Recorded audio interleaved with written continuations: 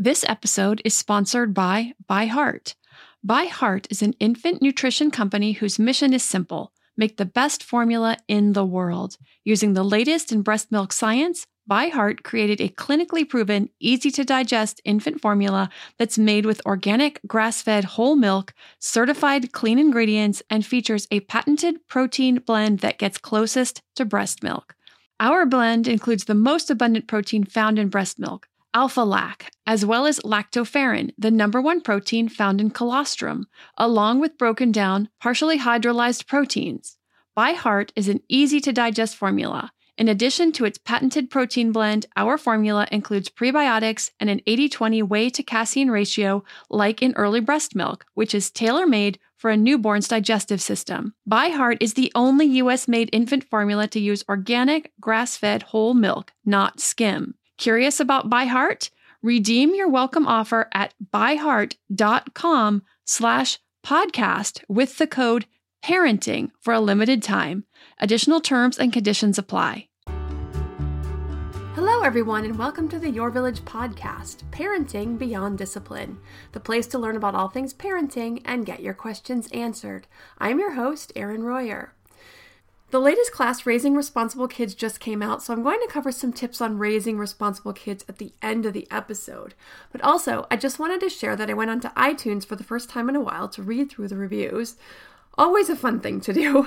Actually, they were almost all really nice. And to those who wrote a really nice review, some of them actually brought tears to my eyes. So I just want to say thank you for the really thoughtful and kind words. And of course, I always want people to be honest. Honesty is always appreciated. There was one review that I don't offer enough information for parents who struggle with concerns with elementary aged kids. So I just want to put out there that I answer the questions that I get. So if you have a child of any age and you want to ask a question, ask away. I always solicit questions at the end of the podcast. I know a lot or most of the parents have infants, toddlers, and preschoolers, but I think parents always appreciate hearing what's coming. So please send in your questions if you have them regardless of your child's age. I've never not taken a question unless it's either super vague or it's one I've already covered exactly. And then I just send the listener back to that exact episode where it was already covered. But other than that, I answer every single question that comes in. And of course, don't forget all the classes on the website at yourvillageonline.com. I cover lots of tips and tools for parents with kids in elementary, including the self-esteem class for ages 5 and up, the discipline tools for elementary age kids, which covers all the positive discipline tools that are good for this age range from 5 to 10, the peaceful parenting classes, misbehaviors and solutions, honesty and respect, getting kids to listen, power struggles, then of course the class on temperament, helping your child with anger, if your child is dealing particularly with any kind of aggression or anger issues, and then some, of course, the education-related topic with homework or bullying, kids in media, newborn to 10 and 11 plus, talking about how to regulate media at home, summer safety, and of course, our latest, Raising Responsible Kids, for parents with more than one kid, birth order, and siblings without rivalry. So lots of classes in there that are also appropriate and pertinent to this age kids. So now for the questions this week. For today, I have a question about dealing with weapon play and talk of killing. And the second question is a follow-up potty training question. The first question from Devin, who wrote, Erin, my son Patrick is 3 years old. He's great, independent, curious, and kind. We have been very deliberate parents. Following through with the positive discipline approach we learned from you and our daycare is on the same page. In the last 2 weeks, Patrick has started talking about swords and killing people. I'm 100% certain that he did not hear about that or overhear it at home. My first reaction was to say that this is not kind and we are kind to ourselves and everyone else. Then I said that's very serious, and if you continue talking about that at daycare, you'll have to see the director. Neither response seemed to curb the behavior. Usually I would ignore undesirable behavior like potty talk, but I'm struggling to ignore this and feel like it warrants a response. Am I making it worse? This is our first true foray into the world of peer influence. Other kids have older siblings and more screen time and likely told him about killing at daycare. I can't totally shut it down because I can't deny that swords and killing are a reality. He needs to know how to relate to the world, but I don't want him talking about that, and I don't want to tolerate pretend killing or weapon play, at least at 3 years old. Help! So, I know that when our sweet, kind boys start talking about guns, swordplay, and killing, it can be quite jarring, especially when we've taken great care to set up an environment where we do our best to eliminate exposure in every possible way. Now, here's what I can tell you about this type of play: the guns, the swords, and the play fighting. This type of play is about power. It's power play. Boys, girls do it too, but in a different way, are trying to work out, and this is in general, but boys tend to be more into this type of play than girls. There are some girls who will do it. And then girls do power play, but in a different type of way. But they're trying to work out the power dynamics, and so they use it in their play, and that often includes weapons and the good guys versus the bad guys, and yes, sometimes talk of killing or you're dead. And in your son's case, the language was very likely picked up from another child at school who may have an older sibling or cousin or what have you, and may not have necessarily been through media or other exposure. But despite what we would hope that with our best efforts, that they will not follow their peers, they're drawn to this type of play dynamic. Now, despite the fact that the tools include weaponry and the talk of hurting or killing others, it is their way of making sense of the world and human nature through pretend play. So yes, it is very normal, but it can feel very disconcerting. Now, toddlers and preschoolers, unless they experience severe trauma, do not understand the true meaning of killing or dying or the word dead. It isn't until around the age of 5 or a little older that they really begin to understand that death is final. So before this, they see death as reversible, temporary, and impersonal. But it is okay to set some boundaries around this type of play, if you would like to. So I don't know if you've talked to the school or not. I'm wondering, do they have any rules in place around it? I'm not saying they should or shouldn't be curbing it. I'm just curious so that you know where they stand and if at what point they would step in and discuss the boundaries and move the play into another direction. And that way you could be on the same page with them, or you know what you're working with. Now, the most obvious boundary is about not letting the play get to a point where someone gets hurt. As soon as someone gets hurt, the rough or the power play is over and it's time to do something else. It's up to you if you want to set a hard boundary around certain words like kill or killing. Now, in my experience, in instances like this, the more we try to control it, the more intriguing it becomes. You can have some talks about using the word kill or killing and why you don't want him to use it as you begin to explore your values as a family. If you think of how he likely sees death at this point, more like a cartoon where things spring back to life because they see death as reversible, as an impermanent state, and understand that he won't really be able to comprehend this concept more fully for quite a while, that may help you to feel more comfortable and allow this type of play and for it to run its natural course, but have some conversations and some boundaries around it. As he grows, you can have conversations about your values, about life and caring for people or animals as he becomes more aware and can understand these concepts better. Then continue throughout his childhood as opportunities arise, or you can create them, whether it's seeing a dead animal for the first time on the side of the road, or when he's old enough, a story in the newspaper or in the community about someone who hurt another person that he may have heard about or he may end up hearing about. And you can circumvent this and be the first one to bring it up to talk about it so that you can share your thoughts and feelings and values around it. Now, these are all times and ways to share about your values, about caring about and taking care of others, animals or people, whatever values you want to pass on. The next question about potty training is from Erin, and she says, I emailed you before about getting my son, 3.5 years old, to poop on the potty. He would only poop in his bed. Following the advice Erin provided, that's me, I was slowly able to get him out of his room and into the bathroom. He is now successfully fully potty trained. The issue we're facing now is that he refuses to go on the regular toilet. He'll only go on a small floor potty. We have a seat on the toilet that has a smaller opening, but he's very resistant. Any ideas or tips to get him to go to the bathroom on a regular toilet? First, I'm really happy the tips I gave before worked so well for your son. So that's always really fun to hear. Now, this is a really common issue for little kids, especially with poop, even more than for pee. And Erin, you haven't specified exactly if he's peeing in the big potty and only not interested in poop, or if he's isn't interested in either. I'm assuming it's just poop, but I'm going to go over both just in case. So it's really common for young kids to find the big potty pretty intimidating, pretty scary. Now, I do like that you have the smaller potty ring. That will definitely help. But there's something psychological about making something with their body and then flushing it away. And again, it's more common with poop. Now, I know it sounds really weird, but there is this pride in the process in making the poop. And so to see it so easily flushed away is a bit scary. Kind of like, can I just get flushed away along with it? Now, the scarier part about poop is that it's solid, whereas pee is liquid. So the fear isn't usually as much of a factor when it comes to peeing in a large potty and flushing. So first, just understanding this, that it can be scary for little kids, just helps to know that to begin with. So I'm going to start with pee. So getting him to pee into the big potty. Obviously, you don't need or even want the smaller potty ring for this, but you want to encourage peeing on the big potty. If he won't, then let him pee into the little potty and encourage him to do the cleanup process, or to start out by helping you if he'll do that. So having him dump it, rinsing it out and wiping it out, and then also flushing the toilet. So you're helping him through that entire process, but allowing the safety of going on the potty on the floor.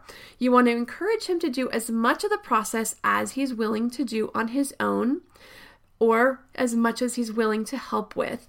Each time he goes, encouraging him to try peeing in the big potty. And then if he won't, you keep the process with the small potty, having him work on the cleanup, explaining that it has to be clean for the next time so that it doesn't get smelly.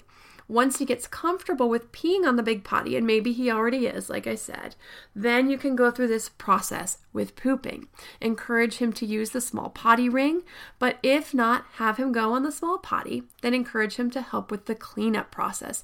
Even if he won't do it himself, you can encourage him to help you dump it, flush it. And again, I know this sounds weird, but it does help some kids if you say goodbye to the poop. Then you want to help him rinse and wipe out the small potty, and then just keep up this process each time. With a little time, he will get more and more comfortable, and he will soon be going on the big potty all the time. You're just helping him move through this process. It'll get less and less scary over time, and pretty soon he'll just be going on the big potty, pulling out that potty ring, sitting on it, and doing this without any help or encouragement from you. So for any parents who are planning on working on potty training this summer, summer is a really popular time for working on this. If you aren't sure how to get started, the potty training class on the website covers lots of tips to start working on their interest, all the signs that your child is getting ready, that they are fully ready, or that they're definitely not ready to start potty training, along with exact steps and the things you will want to have before you get started.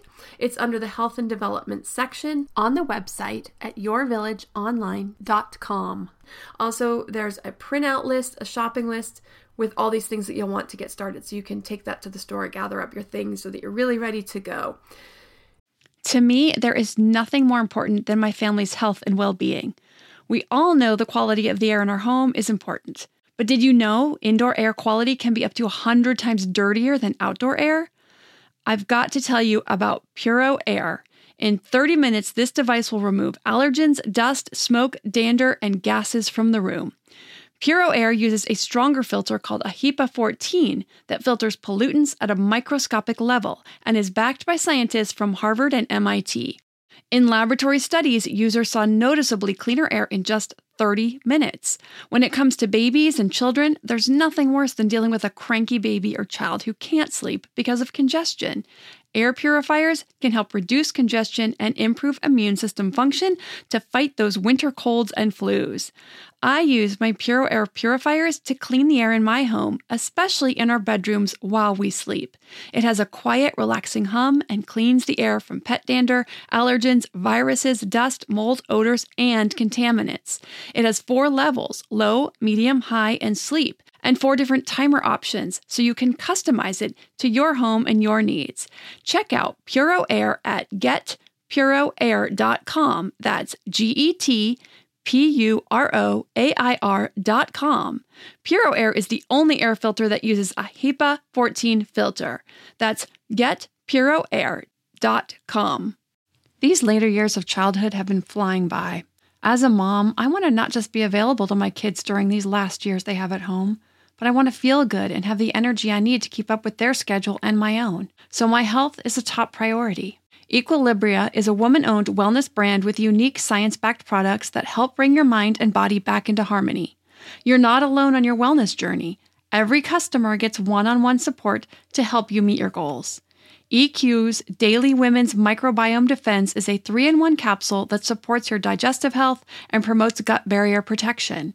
A healthy gut positively impacts immunity, mental health, sleep, digestion, and skin health. It helps regulate digestion, immunity against bad bacteria, and improve nutrient absorption. The gut has been called the second brain because it contains more than 100 million nerve cells. It is a vitally important piece to our overall health, both physical and mental. So to make sure my gut is working at its potential, I started taking EQ's Daily Women's Microbiome Defense to improve my digestion and nutrition absorption, boost my overall immune health, and help with sleep and stress as a bonus. Head to myeq.com and use code PARENTING for 15% off Equilibria's Microbiome Defense and much more. That's myeq.com and use code PARENTING at checkout for 15% off site-wide today. In addition, there are over 50 classes available in many areas, including the brand new class Raising Responsible Kids, which honestly is one of my favorite classes I've ever done. This is such an important facet of parenting that I don't think gets covered enough. I cover all the areas of responsibility, including teaching self-care, daily routines, and life skills that you can teach and expect from ages 3 through 17. I also cover when and how to start leaving your kids home alone. How do you know that they're ready? There's a checklist for that and a quiz so that you can be sure that you're prepared to start allowing your child to stay home alone when they are ready. I also cover how to slowly hand over the homework and studying process so your kids are self-guided by 5th grade. And just as important is how to teach responsibility in choices and actions and emotions by age. This is a huge benefit for success in life. Kids who can take responsibility for their choices and the outcomes of those choices will have a huge leg up in life. Kids are going to mess up. We all are going to mess up. We're human. We're going to screw up. But taking responsibility so they can learn from those mistakes is such a gift to them. So I love this class. Maybe it's also because it's a lot of what we're working on right now in our house.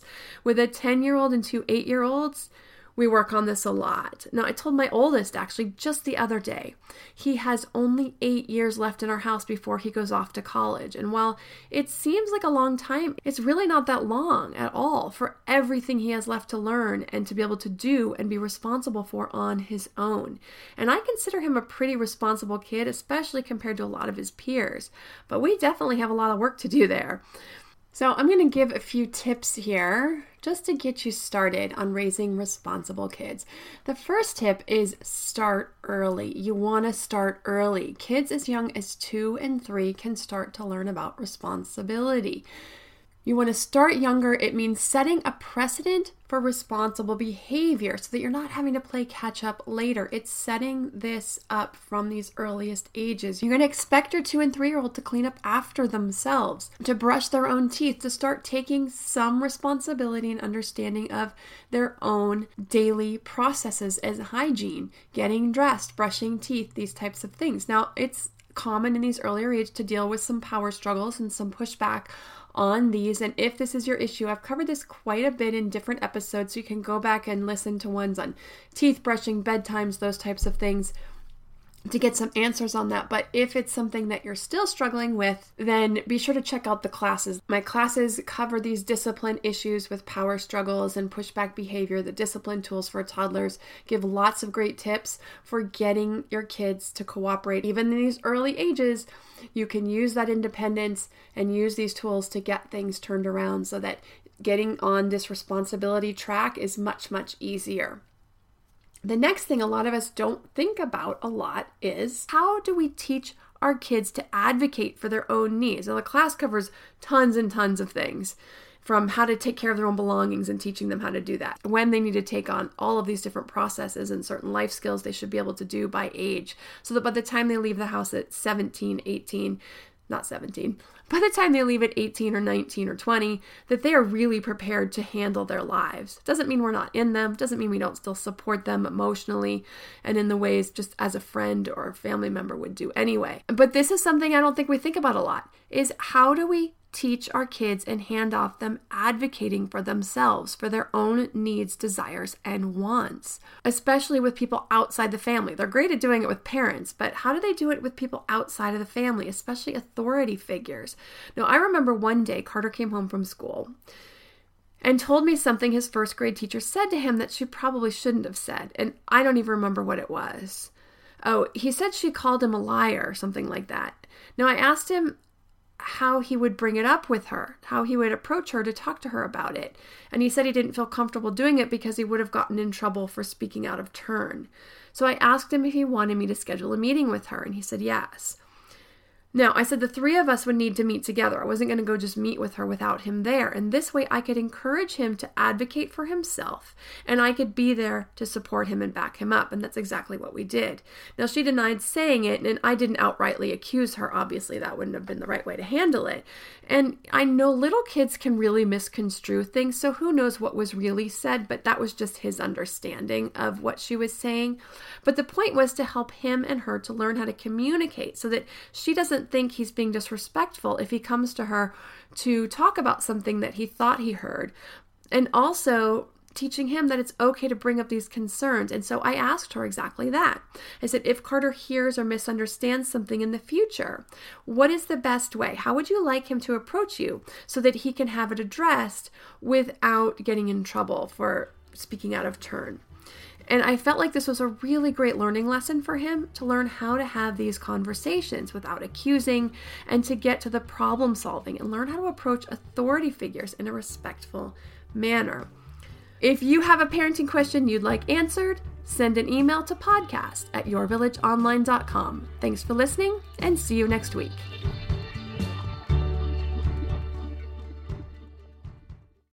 You know how to book flights and hotels. All you're missing is a tool to plan the travel experiences you'll have once you arrive. That's why you need Viator. Book guided tours, activities, excursions, and more in one place to make your trip truly unforgettable. Viator has over 300,000 travel experiences to choose from. Everything from simple tours to extreme adventures, and all the niche, interesting stuff in between. So you can plan something that everyone you're traveling with will enjoy. Real traveler reviews give the inside scoop from people who've already been on the experiences you're considering, so you can plan with confidence. Free cancellation helps you plan for the unexpected, and 24/7 customer support means you can travel worry-free. Download the Viator app now and use code Viator10 for 10% off your first booking in the app. Find travel experiences for you. Do more with Viator.